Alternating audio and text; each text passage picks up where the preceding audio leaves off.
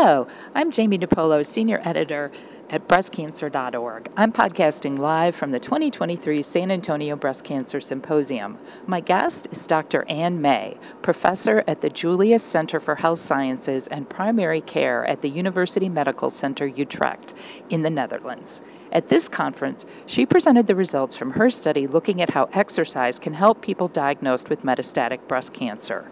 As background, Dr. May was part of the expert group that developed the American Society of Clinical Oncology guidelines on exercise for people being treated for early-stage cancer.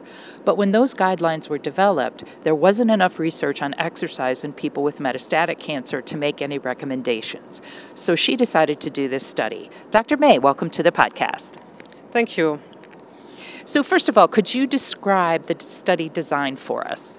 Yes, what we did in the preferable effects study, we recruited patients from 8 centers all around Europe and also centers in Australia. And all patients with metastatic breast cancer who had stable metastases were allowed to enter our trial. And then when patients provided consent, we randomized them. So it was a random process whether you get the intervention, the exercise intervention, or the control group. And we included 357 women with metastatic breast cancer, or I'm sorry, I need to say, there were 2 men in our study, and we were happy about that because we opened the study for men as well. And at the end, half of them received the exercise intervention and the other half the control group. And what kind of exercise did the people do? And the exercise intervention group received a 9-month exercise program that was supervised by a physiotherapist or exercise trainer. And every session consisted of endurance training, resistance training, and balance training. And that means that patients cycled on a cycle ergometer with quite high intensities. And the resistance exercises were done on machines, and then all the muscles of the body, the large muscles, were trained. And the program was offered twice per week for 6 months.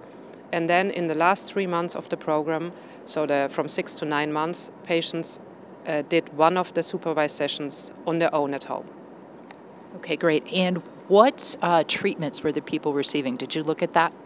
Yes, we looked at that. So at the start of our intervention, over half of all patients received endocrine treatment. And for the other patients, it was a mixture of other treatments patients received. But we opened the study to everyone, so it was not that only patients with undergoing one certain treatment were allowed to enter. Now, it was for us very important that this was a study that would also include a broad sample of patients with metastatic breast cancer. So sure, so basically anybody with metastatic disease was eligible? Yes. Okay. And then I want to ask about modifications to the exercise. Were those allowed for people who couldn't do certain movements, or if they had bone metastases and maybe something wasn't safe? Yeah. So our exercise program we had a protocol, but already in the protocol we specified that, for example, if patients have bone mets in their lower spine, that then some of these exercises who put burden on the spine should be adapted. So it was clearly described, and also the program was always adapted to how patients were feeling. So if they had just a tough treatment period, then of course we adjusted the program for them. So it was really individualized. And also at the start of the intervention, we did a fitness test so that every patient started the program at her or his own level. Oh, that makes sense. So then, and they could progress at their own level as well. Yes. Perfect. And now, what were the results? I know that they were good, so I'm very excited for you to share them with us. Yes, we were also very excited when we saw our results at first. So we found that patients in the exercise intervention had lower levels of fatigue as compared to the control group. Also, their quality of life was better. We found better physical functioning. We found better physical fitness. And also patients reported that they were better able to meet friends, their family, and if patients were still working, also their working life was improved. And last, and that we think is very important, we also looked into symptoms. So we found, for example, that almost 60% of our patients at baseline, so at start of the study, reported levels of pain and dyspnea that were above the clinical relevant threshold, so quite distressing. And then we found that while exercising, pain and dyspnea decreased in the intervention group. And why do we think this is important?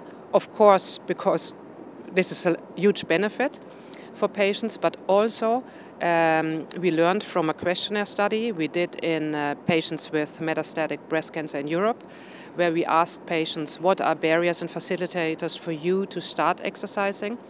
And one of the barriers that was mentioned was that patients who had worries that their pain or their fatigue would increase while exercising. And now this study shows the opposite, that both fatigue and pain decrease. And I think this is something that is an important message that should also oncologists tell their patients when they recommend exercise to them, that it's safe and it decreases distressing symptoms. And I have to ask, just for those of us who aren't doctors, dyspnea, what is that in plain language? Oh, yes, I'm sorry. That is shortness of breath. Oh, got it. Okay, perfect. Thank you. Now, was it hard for people to stick with the exercise program? I know you said that some people thought, oh, I can't start because of pain or fatigue. Did you have pretty good compliance? Yes, we were very content with the compliance. We had a median of 77% of all sessions were attended by patients, and the main reason for not attendance were medical reasons, also hospital visits, for example, and also a vacation, which is quite logical. If you follow a 9-month program, then you always have some vacations. So now we really saw a good adherence to the program, and I think that what helped to adhere is that it was supervised, so you have a trainer. Some patients trained in groups, so you have other group members, and that were sometimes patients, but sometimes also other people with other complaints. And what also motivated them was that the program was really adjusted to their needs. That makes sense, and it also reinforces the research and opinions that say if you work out with a friend or a buddy, you're much more likely to stick to the program. Yes, I guess that's something that counts for all of us. Sure, yeah. Now, during the media briefing on your study, you shared some quotes from people who participated in the study. So I wondered if you could just summarize those for us, because that was very powerful. Yeah, we included quotes of 2 patients, and one of the patients said that, and that was actually what we just discussed, that the coach helped her a lot, that she motivated her to come, and that was very powerful for her.